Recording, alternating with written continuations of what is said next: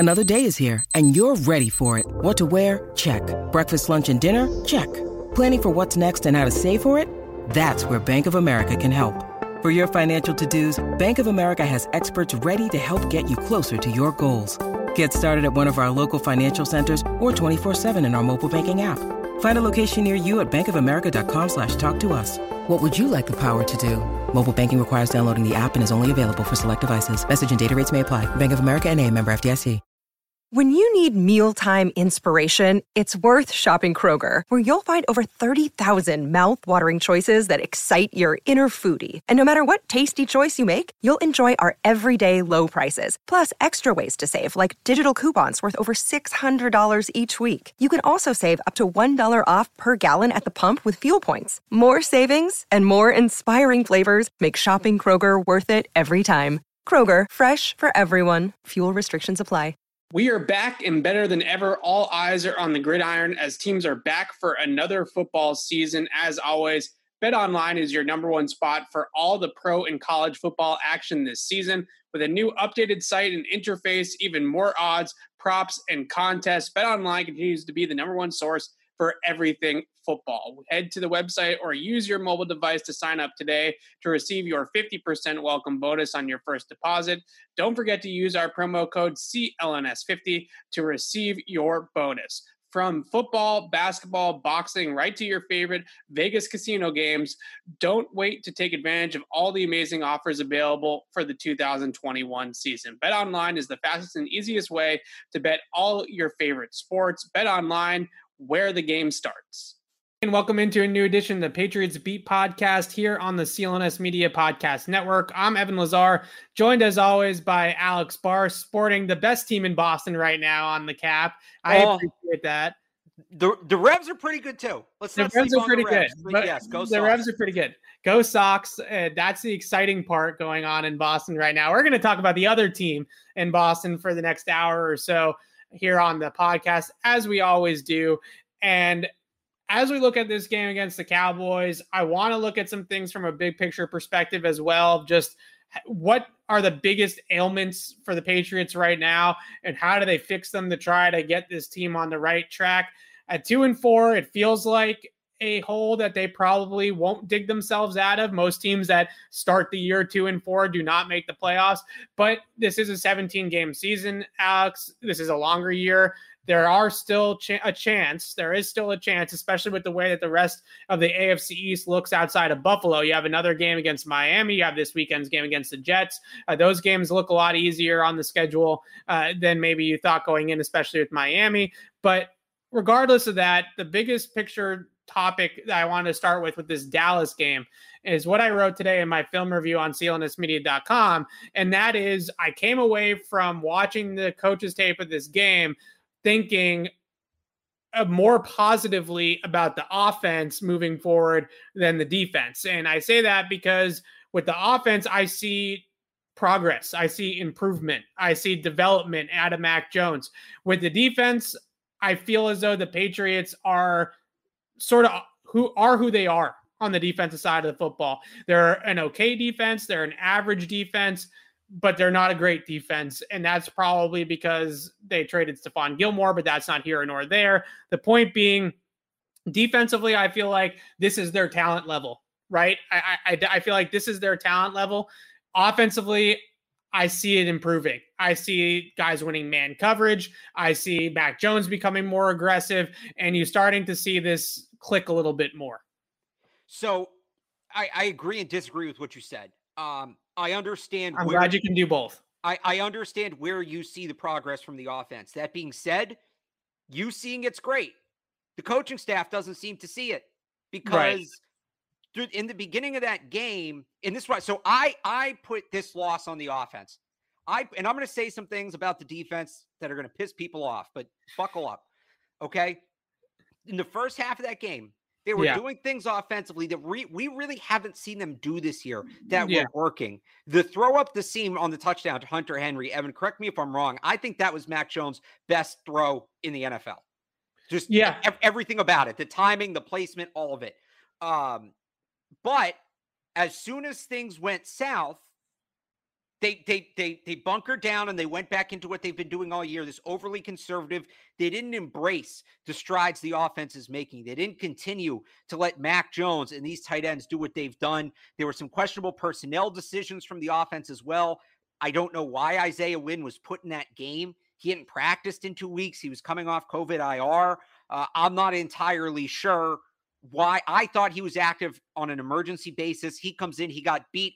Obviously not as bad as Yadni Kajust, but he got beat for a big play on third down, momentum play on third down, right? When, they have Justin Herron, Michael Owen was their tackles. I don't know why Wynn was in the game. So this gets to my point of what happened with the defense. The Patriots were out-snapped. They were out-repped in this game, 82-50, a 32 snap differential. For context, the Patriots average about 62 snaps per game. They'd actually run the same number of the plays as opponents coming into this game. They'd run 313. Their opponents would run 313. But about 60 plays a game. You ask that defense to play 82 snaps against one of the best offenses in football, and at a certain point, the breaking point's going to come. Through 59 minutes and 40 seconds, they held that offense to 20 points. They held that offense, which coming into the game was one of only 2 offenses in the league over 50% on third down. They held that offense to 3 of 13 on third down. That's a winning effort from the defense. I know people want to point to the yards. I don't give a crap about the yards. I really don't. There's no. Do you see yards on the scoreboard? Right. I don't give a crap about the yards. They held them to 20 points through 59-40. You should win that game. Meanwhile, the offense had 6 drives between the second and third quarters. Those drives lasted 3, 4, and 5 plays. 5 of them ended in punts. 1 of them was the strip sack. That's not enough. To look at it in a different context, Evan, you take the last drive of the game away, the game-winning touchdown, because you can't respond to that. The game's over. Right. The Cowboys had 5 drives where they scored points, 5 drives where they didn't. The drives where the Cowboys scored points, the Patriots responded by scoring 22. Coming off drives where the Cowboys scored, the Patriots' ensuing drives resulted in 22 points. That's pretty good. You have to have a good counterpunch if you want to win in this league, and that's not always easy because you probably don't have great field position after your opponent scores. But what's more important is you need to score after your defense makes a stop. That's short fields. That's opportunities to flip momentum, to take the game. Coming off drives where the Cowboys did not score, the Patriots totaled just 7 points, and they came on that first 3-play drive after the 4th down stop. The defense gave this offense opportunity after opportunity after opportunity to put this game away. The offense never ran with it. And yes, could the defense have been better on the 3rd and 25? Sure. Absolutely, they could have been better on the 3rd and 25. Yeah. But that play would have never happened. That play should have never happened if the offense ran with the opportunities the defense gave them. Now, why the offense stalled out, I'm sure we'll get into that. That's a separate conversation. But that's why I put this game on the offense, because the defense did their job. The defense stopped the Cowboys time and time again. But that offense, that Cowboys offense is just so damn good. It was only going to last for so long. 82 plays is too much of an ask. 3 of 13 on third down is too good of an opportunity to squander. Yeah, so in the beginning part of this game, the Patriots had given up 10 points through the Cowboys' first 6 drives of the game, right? They forced a 3-and-out at the first drive of the second half. They forced a 3-and-out. They had given up 10 points. They had turned them over twice, right? The fumble on the goal line and the interception by Kyle Duggar. And then they turned them over on downs as well. So really 3 turnovers, essentially, for the defense in the first 6 drives. Then the next 6 drives to end the game, or 5 drives, end the game. The Cowboys go 80 yards touchdown, 66 yards field goal, 50 yards missed field goal, 55 yards field goal, 80 yards touchdown to win the game. So when you look at the drive chart by Dallas, you see the effect of being out there for 92 plays. 82. 92. So hang on real quick. You can see it like right in front of your face, right? Of the defense just falling off a cliff after the first 6 drives of the game because they've been out there for so long. Yeah. And real quick, because you said 92 instead of 82, but it's funny you bring up 92. That was the play total. So Patriots fans should be familiar with this mechanic. In Super Bowl 51, the 28-3 comeback, the Patriots out-repped the Falcons 92-46. Yeah. This is a strategy teams use to win football games. They just try to out-rep the other team and just wear the defense down. A team like Dallas is perfectly built to run that sort of offensive strategy. And it comes back to, the defense was on the field for 40 minutes. They just needed a rest. They just needed a rest, and the Patriots offense couldn't give it to them.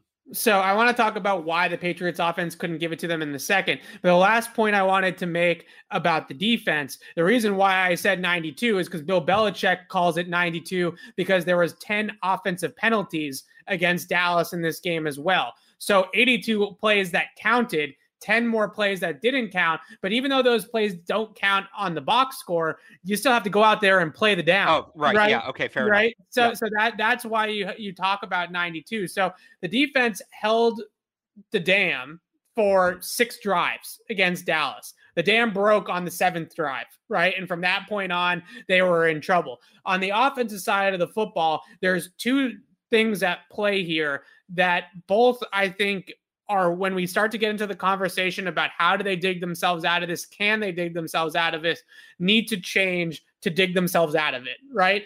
One of them is the pass protection in the offensive line play. So the Patriots on their, now I got getting caught up in numbers and possessions here. I believe it was their 4th possession of the game.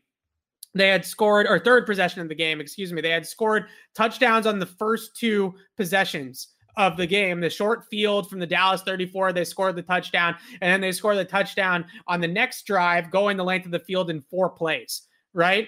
And that was the drive where Ramondre Stevenson got hit up the seam. Hunter Henry gets the seam for the touchdown. And the Patriots offense, probably the best scripted drive of the season for Josh McDaniels, was that 4-play, 75-yard touchdown drive in the first quarter. So the next drive after that, they hit a touchdown to Jakobi Meyers. Jakobi Meyers finally gets in the end zone. Everybody's jacked up. It's 21-7, and there's a holding call on James Ferentz on the offensive line, right? That wipes out the touchdown.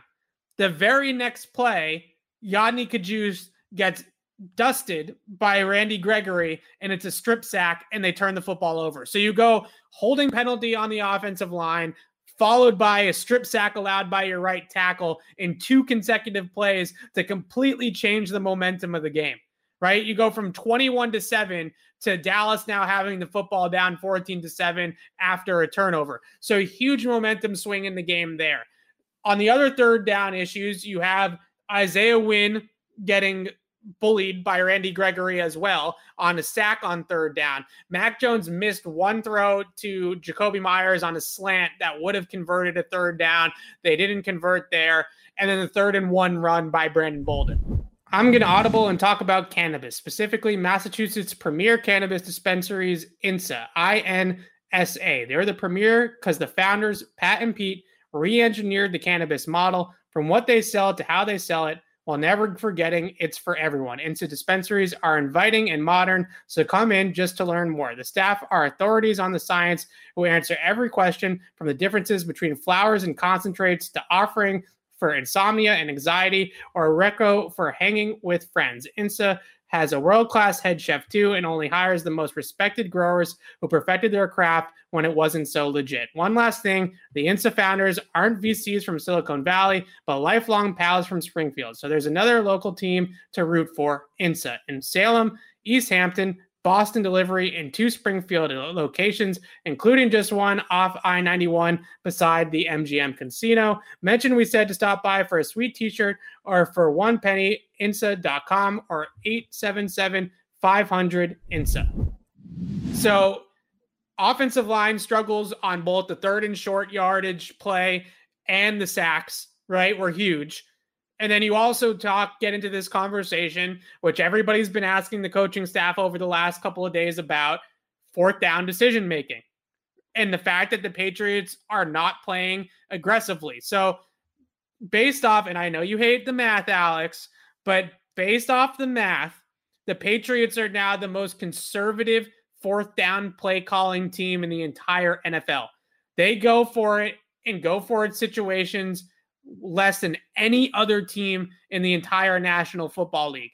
And on top of the fourth down decision making, they also kneeled out the half before halftime. And Belichick's excuse, I pray to God that that's not the actual reason why he nailed out the half. And there's something bigger at play here that he just doesn't want to tell us about, because he doesn't want to throw Mac Jones under the bus, or he doesn't want to throw his offense under the bus. And he's saying, oh yeah, we just wanted to go in to halftime and eat our peanut butter and jellies and regroup and take a breather and get the game plan ready for the second half. If that's truly what it was, then that's despicable. Right? That is just a terrible reasoning. So you couple together the offensive line woes, the sacks, the penalties against the offensive line, and you add into that the fact that the Patriots basically flat out refuse to go for it on fourth down, regardless of the situation.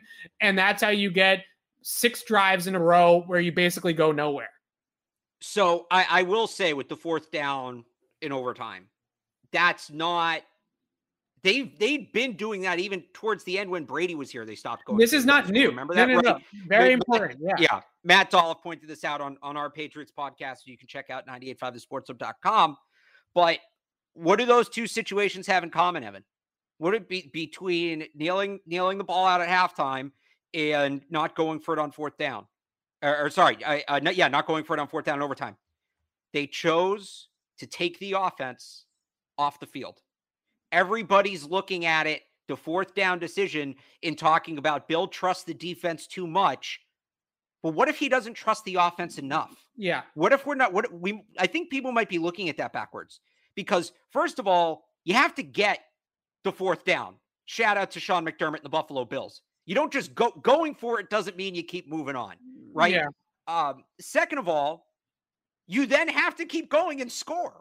They wouldn't have even been they would have been just over, not even at midfield. I forget which 46. They were at the 46, their own 46. But Alex. Well, so wait, can I make one more point? Yes. Here was the weird thing about that play too, and I think they should have gone for it.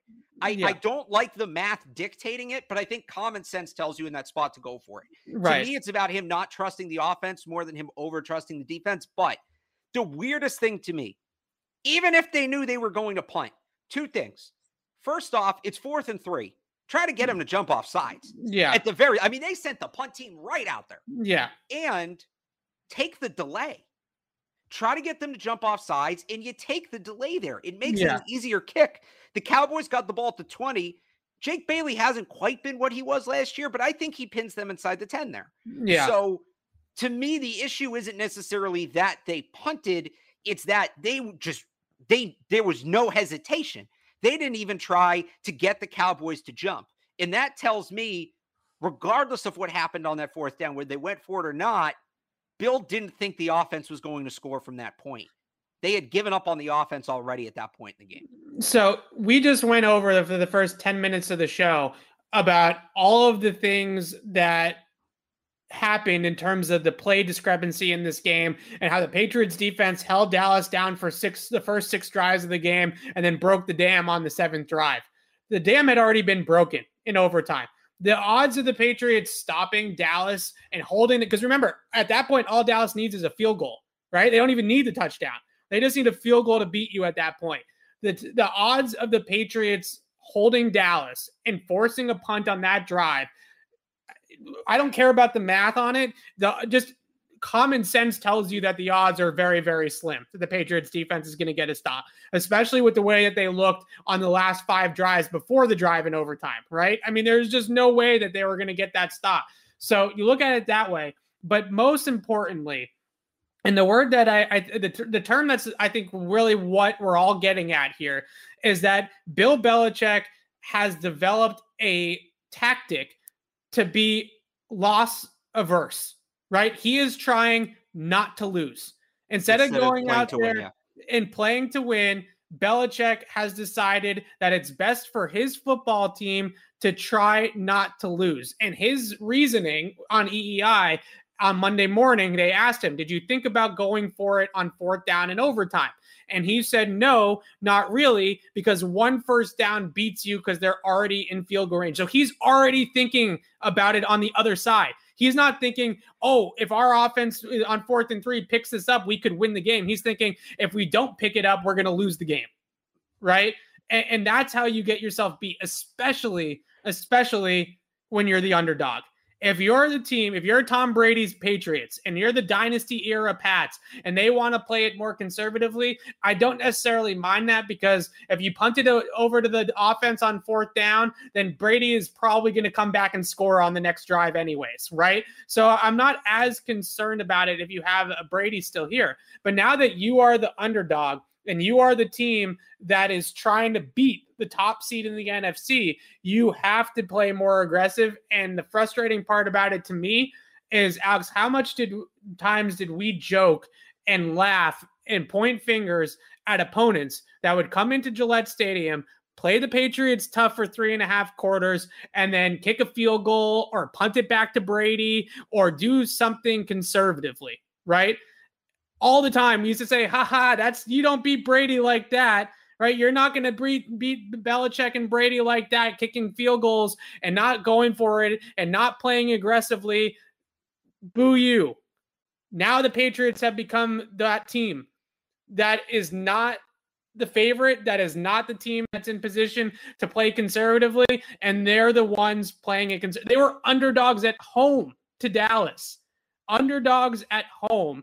And they're punting on every 4th down. They're punting in overtime. They're kneeling before the half. You are not going to pull off upsets in this league playing that conservatively. Yeah, I mean, just to go back to that comment about, if they get 1 first down, they're in field goal range, it kind of proves my point. He didn't trust the offense, right? Right. He did not go for it. We're going to lose if I do this instead of we're going to win if we do this. Right. And that's a backwards way of thinking it. He did not go for it because he wanted to put the defense on the field so bad. The reason he didn't go for it is because he didn't think the offense could do it. Right. I'll tell you what, this offense should be able to pick up 4th and 3. They absolutely should. They should be able to pick up 3rd and 3, but they haven't been able to, just talent-wise. People are talking about this team's not talented enough. Oh, it's bullshit. That's not a wagon. They're not the 07 Patriots. This team has a ton of talent. Yeah. This team has a ton of talent. It's usage.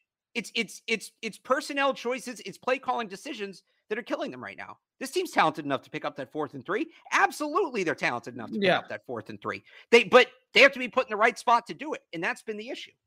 So the talent thing is easily the most frustrating narrative, I think, about this Patriots team this season. You want to talk about talent last year? Yeah, they weren't as talented last year. Yeah. Yeah.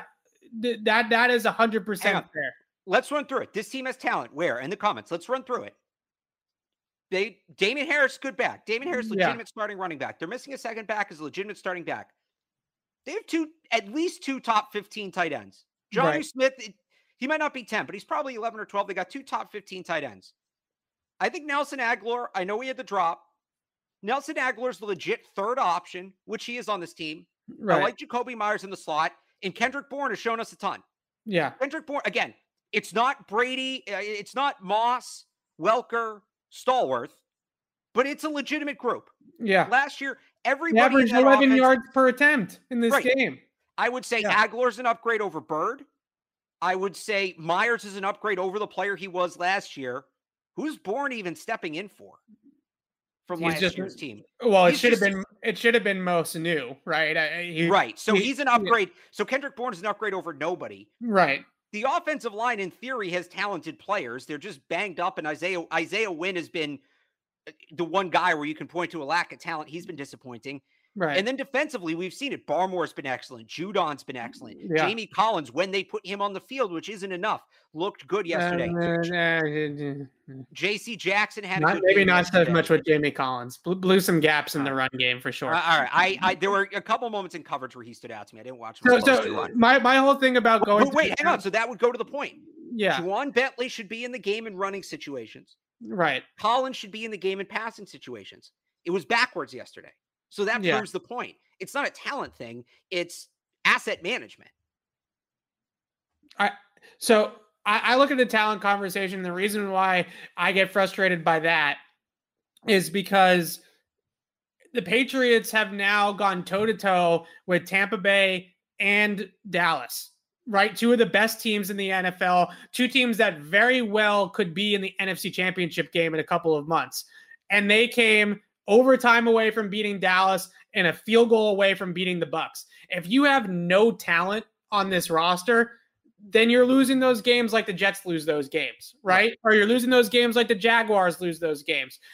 They have hung tough with good teams this year in those two teams. And the other thing that I look at with this is that, and we talk about this all the time with Bill, the GM, right? In terms of, okay, Bill, the GM is hurting Bill, the coach, because he's not getting good players in here and yada, yada, yada. Bill, to me, is a blessing and a curse in so many different ways, because his system and his ability to coach the fundamental and core techniques of his system is still fantastic. It's still top notch.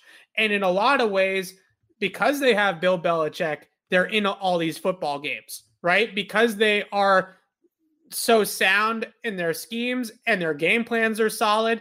But in the other vein, he really is killing them with game management. And when you see these things counteracting each other, you say, oh man, if they were to move on from Bill, then the football would get worse, but maybe they would be more aggressive, right? And you go back and forth with all these things. And it's really difficult to evaluate Bill as a coach in that essence, because he is still a very good big picture coach, right? The systems still work. The game plans still work when they're executed correctly, but the little things are starting to pass him by a little bit. And that's where I really think that this team needs to focus moving forward, is being able to focus all of that stuff back into where it needs to be and getting it back right on track. When's the last time they talked about this after the game? Devin McCourty did, that they didn't have enough defensive backs because they had some injuries in the defensive backfield. Jawan Williams was a healthy scratch. Miles Bryant did not get called up for the game from the practice squad. And they had a spot. They only elevated one guy. Right. And they didn't have enough defensive backs. That's game day roster management. You and I have talked about this off the air a little bit the other night after the game. You have Jakob Johnson active for the game over another DB or over another depth player or someplace else, and then you barely use them, right? So roster game day management, game management in game in terms of fourth down and 2-minute drills and stuff like that. And then on top of all of that, the game plan that they rolled out in the first half was working. And I truly felt like they hit the panic button a little bit in the second half, and they started blitzing Prescott, who's amazing against the blitz. And they got burned for it because they weren't getting any pass rush and they weren't getting any heat on the quarterback. They started getting aggressive. They ran a couple of zero blitzes. They ran a zero blitz on the last play of the game, and it didn't work. So I don't know. It really is tough with Bill, because there's for so many reasons they are a competitive football team because Bill Belichick is their head coach. But in so many ways, are also holding the team back a little bit, and the coaching staff as a whole. I shouldn't just blame it all on Bill. So I'll add too, because people are saying, well, you can't look at the Cowboys game and you can't look at the Bucks game because those teams played so bad. Well, if teams keep consistently playing a poor game against you, that just means you might have a good team.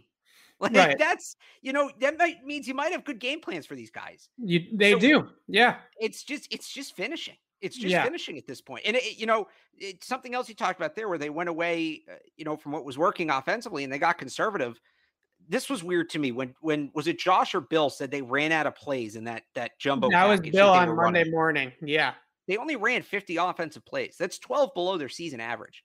So how many plays you'd like to think that was a big part of their game plan, but maybe it wasn't. And let's hope they put some more in, because that should be a big part of their game plan. I always talk about the script. The Patriots ran out on the script, right? They also had a script.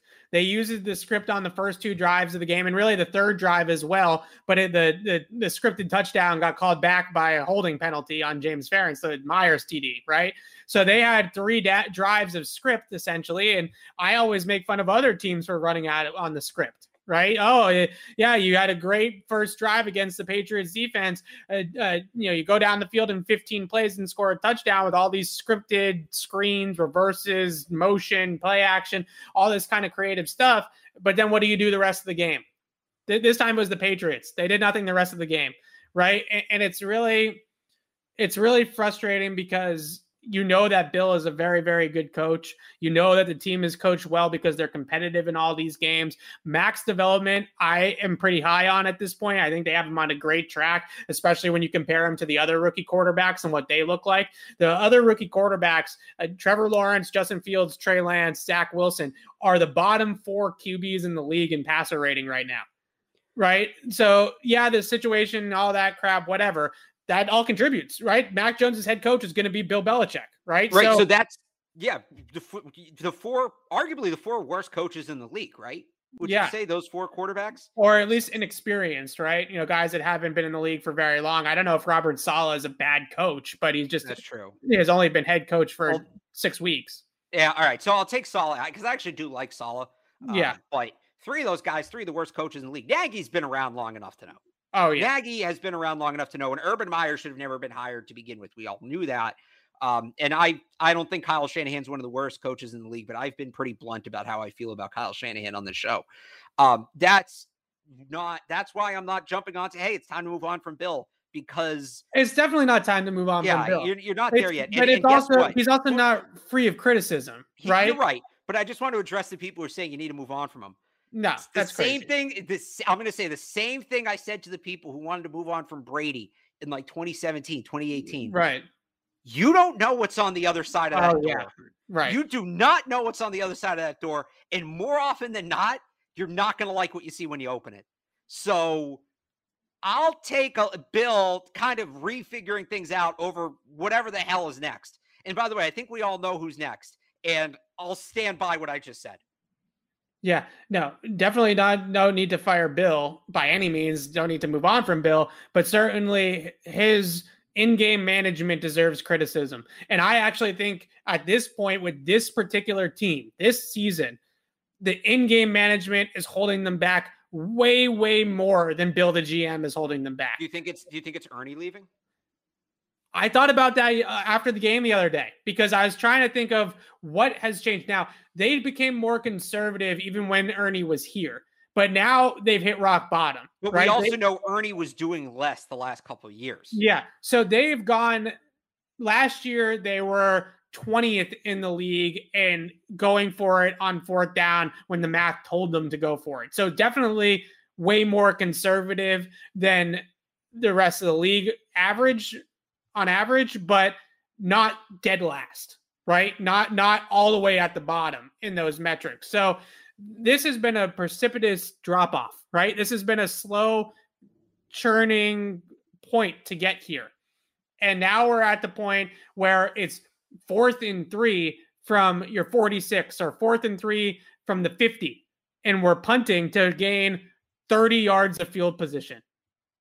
And it's just wild to me, especially with how good Mac Jones looked in this game. And I wanted to bring it back to that because Mac Jones, for the first time, I would say in a couple of years, the Patriots actually beat man coverage in the passing game. The book for the Patriots really since, I would say 2018, but certainly since 2019 has been play man-to-man on the back end and force their receivers to get off press man coverage and make guys and get open against, aggressive man coverage. In this game, Dallas played cover 1 man-to-man 76% of the time. And Mac Jones threw for nearly 11 yards per attempt. And Hunter Henry caught a touchdown against man coverage. Nelson Aguilar caught a 27-yarder against man coverage. Kendrick Bourne caught the 75-yarder against man coverage. So they were out there actually beating man coverage for once, which is why I feel so optimistic about this, is that Mac was getting the football down the field, threw it deep 4 times, 4 for 4 on 20-plus yard throws, 8.6 air yards per attempt, actually pushing the ball down the field, and they were actually beating man coverage down the field, and all of these things end up looking good on offense. Plus, they ran the ball pretty effectively on offense as well. They averaged over 5 yards per carry with their backs in this game. So the offense looks like it's starting to click a little bit. And now's the time that you have to trust it more to get it over the hump. And if the Patriots call these games a little bit more aggressively and they go for the jugular when the jugular is there, then I think that they're going to be able to win some more of these football games. Now, when we talk about how they fix the issues that are plaguing them, I think number one on the list for a lot of people is the offensive line. But I actually want to talk about the defense for a second. And do you agree, I guess, Alex, with my evaluation of the defense that they kind of are what they are? Because sure, you can make marginal improvements within the season. You get better at certain things. You drill certain things. You have better game plans maybe. But it feels to me like this is the talent level of their defense now, right? They have a good, not great secondary. Matt Judon's really, and Barmore, I would throw in there as well. Those are their two guys that really are the guys that are in the pass rush, right? And in this game, the biggest issues that they had were they couldn't pressure Dak Prescott. And I feel like they did. They didn't get a sack, but they were getting him off his spot quite a bit. Now Dak is Dak, and he's an MVP candidate for a reason. He adjusted, and maybe that's why the pressure didn't look as much. But I think a lesser quarterback, they really get in his head. And you say they are what they are defensively. You say that with kind of a negative connotation. Top 10 scoring defense in the NFL. I think they are what they are, but I mean that in the best way possible. They are what they are, and they are one of the top defenses in the league. I truly still believe that. And again, I actually thought they got some pressure. I think Dak, they made good plays. Dak made better plays, right? What's the line? Those guys get paid too. Matt Judon is starting to get some like Rob Gronkowski-esque non-calls on him. Held pretty much at least once a drive in that game. Yeah. I fully believe in this defense. Believe in the defense. This defense this season has given them 4 winning efforts. 4 winning efforts in 6 weeks. 4 unquestionably winning efforts. They're 1-3 in those games. Yeah. That's like I don't understand. Again, the yards weren't pretty. I think it was the most yardage Bill Belichick has ever allowed, going back to when he was a DC with the Giants. But at the same time, it was only the 11th time that an opponent's run 80 or more plays against them. Yeah. It was a pure volume game. I'll say it again. I will keep saying this as long as I cover football. I don't give a crap about yards. Yards mean nothing to me because if you keep points off the board, you did your job. There's no style points on defense. Turnovers are great. Field position is important, but I don't give a crap about yards. They've kept points off the board all season. They're doing their job. They're not if the defense was their biggest problem, if the defense playing this way was their biggest problem, they would be at least 4-2 right now. I feel very confident in saying that. So I didn't say the defense was bad. I just said the defense was. You said good. They were good, not great. I think they're not great. I think they're great. You think they're great? They're not elite. They're not elite. Top 10 scoring defense. Top 10 scoring defense. Top third of the league. I'd call that great. So I push back a little bit on the pass. So the results are great. Let me qualify that. The results are great. So what I see with this defense, look, pass rush wise, PFF had them at a 27% pressure rate on Dak Prescott. I personally, when I watched the game back, I felt like he had all day to throw. But besides the point, he's one of those guys, I guess, too, that pressure is difficult with him because you're trying to collapse the pocket around him so you don't let him out of the pocket. And in reality, that you're not really beating blocks that way, right? It's not like you're getting free guys to the quarterback because these guys are so worried about contain. That's what you have to do against Dak Prescott. To a degree, but I think what ends up happening, a lot of these game plans for the Patriots, when they go up against these mobile quarterbacks, the same thing with Deshaun Watson and why Deshaun Watson always has their number. Some of these mobile quarterbacks, not all of them are Lamar Jackson, right? Some of these guys can truly stand in the pocket and beat you from the pocket. Dak Prescott's one of them. Deshaun Watson's another one where they can beat you just as easily throwing from the pocket. And if you give them time and space in the pocket to make throws down the field, and they're going to throw Deshaun threw for almost 400 last year against them. And this year Dak throws for 446 or whatever it was. So that game plan of contain rush, I think, works in theory, but every quarterback has issues, is easy, has more time and more space. Kept clean is going to be better, right? They're going to be better kept clean than versus under pressure. And then you also add into the fact with Dak that you're rushing for all of those four guys are 270 plus pounds, and he's so nimble that he just goes over here to his left, goes over here to his right, and all of a sudden he's got another second and a half, right? So I think that the lack of pass rush really contributed to this game a lot. But most importantly, when I look at this secondary, last 2 weeks, Alex, there's been a lot of guys open against this secondary. A lot of guys open. And part of this to me is just football in 2021 is different than it was 20 years ago. And you're not going to have 0-1 Pats defense or 0-3 Pats defense probably ever again in the way that the rules are set up. So to me, this defense is good enough to keep them in games.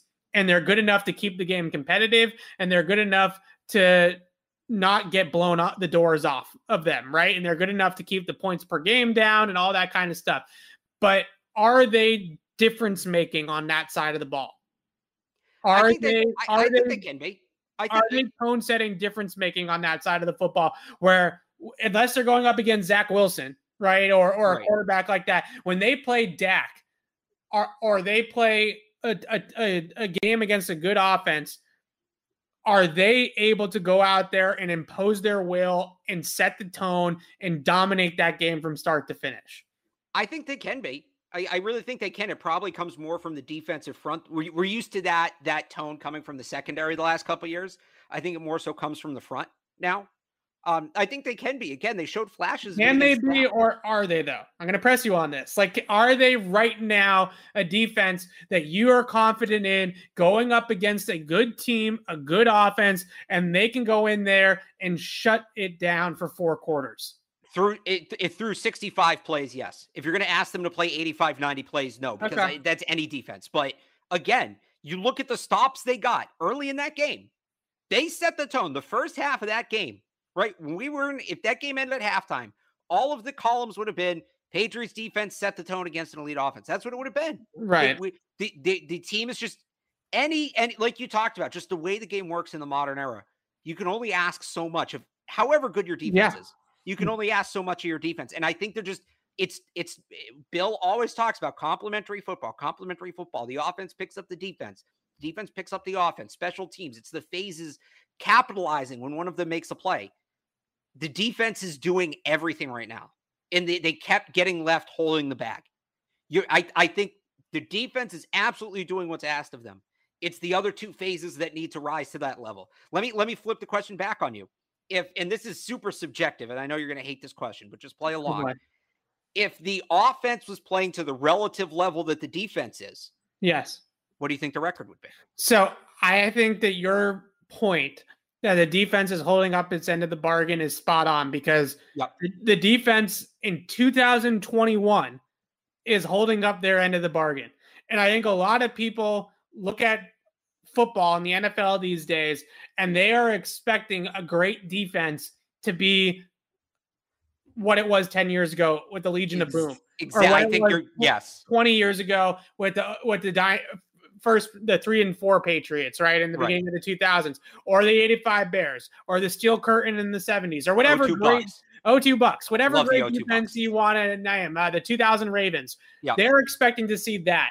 That is never coming back. That's never coming back. There's never going to be another defense that all year long is going to be that good. The 19 defense was good for half the year, and then they tailed off, right? The 19 defense was good for 10 games, 10 games, and then they tailed off. The 18 defense was great in the postseason, but wasn't as good in the regular season. These defenses in this day and age, with these quarterbacks, with these skilled players, you are trying to hold the fort. You are just trying not to get overrun, right? That's what defense is nowadays. Right. So in order to be competitive and in order to win more of these football games, the unit that needs to get better and be more aggressive is the offense, 110%. Yep. But my point is that I don't think we are going to see a dominant defense here in New England this year, mainly because that probably doesn't exist anywhere. Right. Well, that's what I'm anymore. saying. When I say I think the defense is great, I mean relative to modern standards. Right. So like that's what the defense, again, when I say the defense is great, what I mean is I would say in 4 of the 6 games this year, you could argue a 5th. The only one they didn't do this is Houston, which oddly enough, the Patriots won. Yeah. But in 5 of the games, unquestionably, or in 4 of the games, unquestionably, we can debate the Saints game. In 4 of the games, unquestionably, the defense has done enough to put the team in a position to win the game. And in 2021, that's what you're asking from your defense. Yes. You're just saying, hey, get us in a spot where we can win the game. They've done it in at least 4, maybe a 5th with Miami. The only game they didn't do it is Houston. In games where the defense has given them a chance to win, they're 1-3 or 1-4. So that's what I mean by I say, and I think the Cowboys game was a perfect example of that. The defense was ultimately on the field when the game was lost. And that's why I think people blame the defense, because it's easy, because you saw the defense on the field as the game ended. Yeah. But you got to look at the game as a whole. We talk about game flow. Like, what was the flow of the game? What led up to the 3rd and 25? What allowed that pass to CD Lamb to happen? What happened earlier in the game that created those circumstances? And when you look at that, the offense is on the field in those moments that led up to the spot that the Patriots defense was in. Yeah, so I think we're in agreement here. We just kind of got here in a twisty way, right? That the defense is good, not great, because in my mind, in today's NFL, defense is good, not great, right? It's just too hard. So I'm saying, do you think they're great relative? All 32 defenses in the NFL, current defenses, let's say great is the top 3rd. Are they a great defense by that definition? I just have to say the word great is really killing me. I think that they are to me, elite is top 5. I think they are an upper tier defense, right? They're not 16 or worse, right? They're somewhere in the 1 to 15 range. All right. So they're above the line, right? They're above the line of demarcation on defense. Offensively, they have a longer way to go. And I think they can get there offensively. I think that's part of the reason it's so frustrating, because the offense has shown flashes of getting there. There's a number of things, some of which are very much in their control, that are holding them back. So I want to get to 2 things, because we talked a lot about philosophical things here today, which I like. Sometimes I get caught up in the trees and not the forest, right? So I'm glad that we had some of these. We didn't do the play breakdown today. I was hoping you were going to do the touchdown to Hunter Henry. I can do it real quick at the end. I had it pulled. Don't worry. I had it pulled. All right. So the 2 things I want to talk about before we get to that. Number one, the number one thing, I used to sit with Dante Scarnecchia whenever we had assistant coaches available. Alex, you remember, I used to sit down with Dante Scarnecchia for like 20 minutes and just listen to the guy talk and just listen to what he was talking about with offensive line play and their philosophies, because he was really open about a lot of the Patriots' big picture, broad stroke philosophies with offensive line play. And the one thing that he always harped was continuity. Continuity being number one, that he could work with lesser talent or lesser players, but if he has the same 5 guys out there all the time, that he would get that group to perform well. The Patriots going out in this game on Sunday and going drive to drive essentially with their offensive line is killing them. It is doing them a real disservice, because offensive line play is a lot like a lot of things in sports that are rhythm based, right? You have to get into the game. You have to get a rhythm. You have to get a sweat. You have to, it's like a shooter in basketball or a pitcher in baseball, that you kind of have to feel out the game and then get into it a little bit. And having guys in and then out and then in and then out, and you have Isaiah Wynn playing without practicing, and you have Mike Onwenu playing tackle after only practicing for a couple of days after the COVID, and Onwenu played the best, right? Onwenu probably played the best. They need to settle on an offensive line. And if they settle, the aggressiveness stuff, I think, is a really big part of the reason why they're losing a lot of these games. But I also think a major reason why their offense isn't where it needs to be is the offensive line play. and they need to settle on a 5-man combination. And then they just need to roll with it. Even if Trent Brown in theory is better, or Isaiah Wynn in theory is better, they need to settle on a 5-man combination. And if Justin Herron is at left tackle, then Justin Herron is at left tackle. Yeah. Isn't that what I said last week? Right? That you got to figure it out at this point. You can't keep, and by figure it out, if they want to test players, and it's probably too late in the season for this, but here we are. It's got to be game to game. It can't be drive to drive, half to half. You're just doing the players a disservice. Yeah. You got to pick your 5, and obviously health's a big part of this, but have they had a game yet this year where all 5 linemen played 100% of the snaps? I don't think so. I don't think so either. That's generally, outside of health, that's generally how they operate, right? So they need to do that this week. Pick your 5, and unless one of those guys gets hurt, that's your 5. And whatever you think that 5 should be, I would honestly put Wynn on the bench. I'd probably go Herron, Karras, Andrews.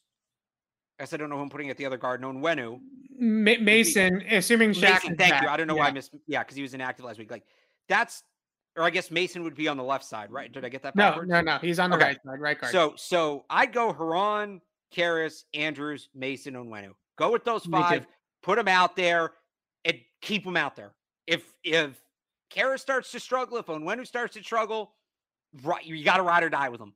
And just let it happen. I think that has to be what they do here. So I'm not 100% sold that they'll bench Isaiah Wynn just because they picked up his $10 million 5th-year option.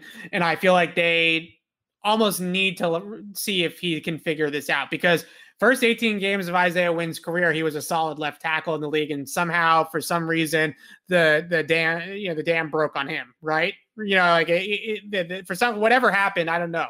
But something happened with Isaiah Wynn. Maybe it was trading his buddy Sony, right? Maybe he's upset that Sony Michel's not here. I don't know. But something happened with Isaiah Wynn, and he is just completely fallen off.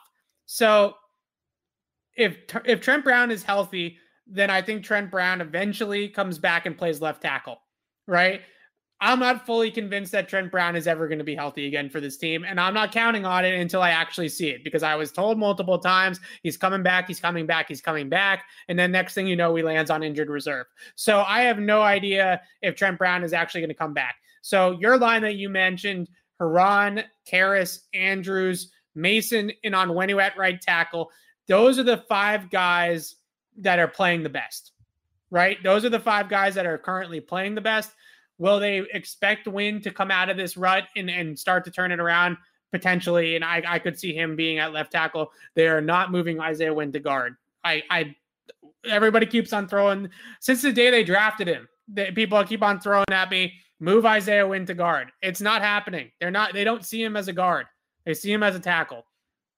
So we'll see what happens in terms of if they trust Herron enough to go with him over Wynn, even though Wynn is the first round pick and the $10 million 5th-year option. The investment is Isaiah Wynn. So we'll see if they're willing to bench that. The other element of this I wanted to bring up quickly with the offense, Ramondre Stevenson.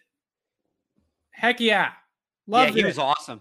Let's get Ramondre Stevenson in the game, and really let's get Brandon Bolden back on special teams and nowhere near the offense. But they still don't have enough backs. Even if you do that, you have to activate JJ Taylor. And even that, like I'm a broken record at this point. Everybody say it with me. They need to bring in another back. And Lamar Miller just signed to somebody's practice squad. I didn't see who. I think it was Jacksonville, maybe. You can, nothing against Stevenson. I do think he should play more, but the bodies just aren't there. They still need another back. I'm happy Stevenson's kind of back in the swing of things and he looked good and awesome. Let's hope that keeps going. They still need another back. Yeah, I agree that they need another body, but it's so refreshing to see a guy like Ramondre Stevenson start to come on here in the passing game, because he is so much more dynamic than Brandon Bolden. It's night and day how much more dynamic he is. Would you say, and maybe I'm reaching a little bit, that first pass he caught, right? Remember it for the first down? It's a little James White-esque there. Yeah. Making the linebacker miss. Yeah. Yeah. I mean, he had the whole, so they vacated the entire underneath flat for him against Leighton Vander Esch. And Leighton Vander Esch didn't even, I don't even think he touched him. Right. No, he didn't. He didn't. And Leighton Vander Esch is a good player too when he's healthy. He's a good player. Didn't even come close. A great cut, got up the field 13 yards, and then they hit him for 21 up the seam a few plays later. So Ramondre Stevenson's shiftiness, his ability to make guys miss, his ability to come out of the backfield and catch some passes. If Brandon Bolden was explosive, he'd be Ramondre Stevenson, right? They're about the same size. They're kind of built similarly. So this offense is so much more dynamic if they can get Ramondre Stevenson to be this good in the passing game and they put Brandon Bolden on the bench. They are so much more dynamic as a passing offense with that group out there. And the seam throw is a thing of beauty. You put Johnny Smith in the backfield also with him, and now all of a sudden you have some threats coming out of the backfield. You can go up the seam and you get 3 verticals to that side of the field and you flood the zone. Those are the types of things that you can do when the back out of the backfield is actually a factor in the passing game. So that was great to see as well. I thought that this offense is really starting to come along. I want to pull up the plays because Alex, we wanted to get into some of these plays. So I'll start with the Hunter Henry touchdown. And I think the great part about this play is that they get single high, right? Because they're in 12 personnel. They have Johnny Smith and Hunter Henry on the field together at once. And they get into single high man-to-man here. And the trust that Mac shows in Hunter Henry to just win his route and get to the spot and then win on the catch point. This is, that they've built this chemistry if he's making this throw. Because we saw this in camp a ton. Yeah. So this is, everybody, when you talk about no-look passes, they think of Patrick Mahomes throwing it sidearm and his eyes are over here and he's throwing the ball over there, right? Mac essentially no-looks this pass to Hunter Henry. He never actually looks or stares at Hunter Henry to watch him win the route. He just trusts that Hunter Henry is going to win the route and be in the right place. So as we roll the play a little bit, have the post safety in the middle of the field. And as Mac gets into his drop, he's looking down the right side of the field to try to keep that safety in the middle of the field. He's looking off the safety. So he holds the safety in the middle of the field. And then right after holding the safety in kind of the same motion, he's just going to let this ball go. And it's a touchdown. Hunter Henry he doesn't even look at Hunter Henry, right? He doesn't even look at Hunter Henry. He just knows my guy's going to win this. I'm going to give him a chance to make the play. And by holding the safety in the middle of the field, the safety over the top is late to help on the seam route. So that's trust, that's anticipation, pre-snap alignment, being able to see it pre-snap, and just knowing where your guy is going to win and knowing and trusting that your guy is going to make a play. Can I add one point to this? And you tell me if I'm wrong, but just if I'm reading this right. So part of the reason that play worked, right, is I don't know if it's a corner or linebacker, whoever's covering Henry here is on outside leverage. Correct. This play doesn't work if that guy has inside leverage because Mac throws it before the break. This is set up because of the post touchdown last week. This is built off the post touchdown last week because I bet they're taking outside leverage on Hunter Henry because they saw him run that play. So this is where we talk about the progress. These plays are, again, if I'm wrong, if I'm reading too much into it, tell me, but it feels like this built off the touchdown in Houston last week.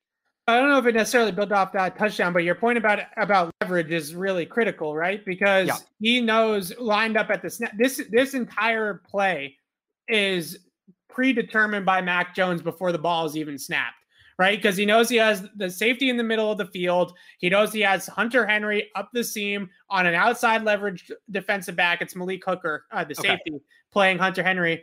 Malik Hooker has outside shade right before the snap, right? So he knows he's got Henry curling up the seam, outside leverage, post safety in the middle of the field. All he's got to do is hold the safety, the deep safety, that is, right? Right. All he's got to do is hold the deep safety. Hunter Henry is going to have leverage on the route and then just put the ball in the right spot. And that's how he's able to let it go so freely and just let it rip. And this is something that I went back and I was watching some of the week 2 game against the Jets to look ahead to the Jets for this week. And these were the types of throws, in this one to Aguilar too, that Mac just wasn't making back in week 2, right? He just wasn't playing this open. He wasn't playing this freely. And I think a lot of people put it, McDaniels has to let him throw the ball down the field. McDaniels has to scheme up chances for him to throw deep. These are the types of throws that Mac just wasn't pulling the trigger on necessarily. And now he's pulling the trigger on it. Same thing with this one. Once again, Aguilar at the top of the screen, man-to-man coverage, isolated man-to-man coverage against a single high safety on the burst corner. Fake the over route, fake the crosser, break on the corner, and Mac Jones is going to get pressure in his face, but he just trusts his guy and Nelson Aguilar to win one-on-one on this rep, right? I mean, Aguilar, he starts his throwing motion before Aguilar even breaks here at the top of the route, and he just knows the safety is not going to be a factor. He's in the middle of the field. My guy's going to win the route. I'm just going to let it rip, put it up there, and let Aguilar make the catch. These are man-to-man coverage situations.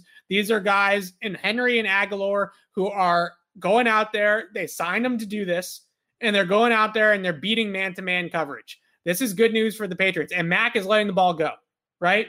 So all these things are starting to come together. Now you have the touchdown to Kendrick Bourne. This is the end zone view of the same play. Just let it go. Trust my guy to win the one-on-one. And Aguilar is able to do it with pressure in his face. Now here's the touchdown. And to Bourne, I mean, a lot of people, I think, have broken down this play and said that the safety took a terrible angle to it, and it wasn't really a smart throw by Mac Jones to throw this ball at the end of the day. And I actually think I understand, based off of watching it a couple of times, what Mac Jones was thinking and why he threw this ball where he threw it. So he has Kendrick Bourne here at the bottom of the screen on the double move on Trevon Diggs. And the Cowboys are going to rotate the safeties. They're going to have this safety insert into the box, and this safety is going to rally back into the middle of the field as middle of the field help. And when Bourne wins on this route at the bottom of the screen on the double move, and he gets up the field, the safety is thinking here, the deep safety is thinking that Mac's going to throw this ball into the boundary, right? Because that's where you would throw a vertical route. The guy stacks the defender and you throw the ball into the sideline and lead him into the boundary. So this safety, is helping over the top in this direction. So what Mac does is he sees that and he actually rips it inside of the safety.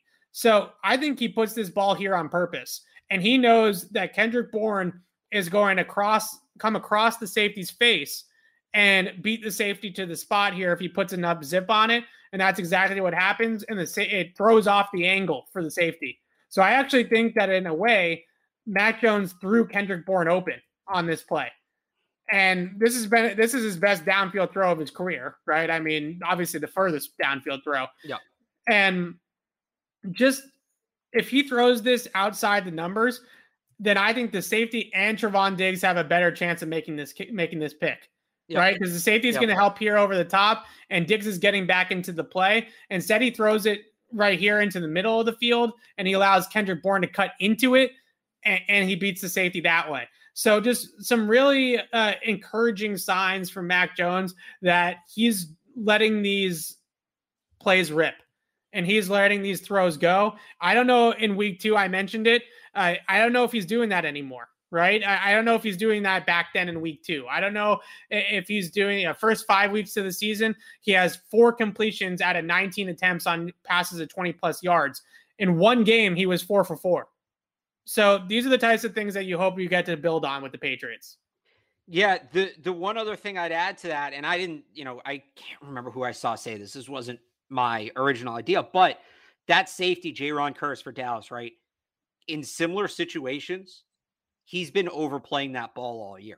Yeah. So that might be, it seems like something too that maybe against an elite deep safety, that ball is picked off. Like if it's Devin McCourty back there, right? That ball's picked off. Right. But Max saw on film, he knows how Kearse is going to react to that. So he knows most safeties would have picked that off. Well, it's not most safeties. It's Jaron Kearse. It's Mac's job to know how Jaron Kearse is going to react to that throw, to that route. That's why they watch as much film as they do. And Mac it might have just been an instinct thing, but it's also very possible Mac knew in that situation what kind of route Kearse was going to take to that ball and knew he was safe throwing it. Yeah. I think he threw him open. I thought it was a great throw. I thought it was exactly where it should have been, based off of the corner to Diggs underneath it, and also the safety coming over the top. I think he's picked off if he throws that ball outside the numbers, but he's able to let Kendrick Bourne have a chance. And on all three of those plays that we just showed, the touchdown to Henry, the throw to Aguilar, and the touchdown to Bourne, all three of those plays have one thing in common, and that is Mac Jones giving his guys a chance to make a play down the field for him. And all three of those guys came through. You start stacking those types of plays together, those explosives. We've talked about this so many times, Alex, right? Can they win with an offense that's playing within 20 yards? Well, those plays were explosive plays down the field. And if they can keep making those, then they're not going to be a dink and dunk offense. And they're going to be an offense that can push the ball down the field. So exciting stuff out of Mac Jones and the Patriots offense.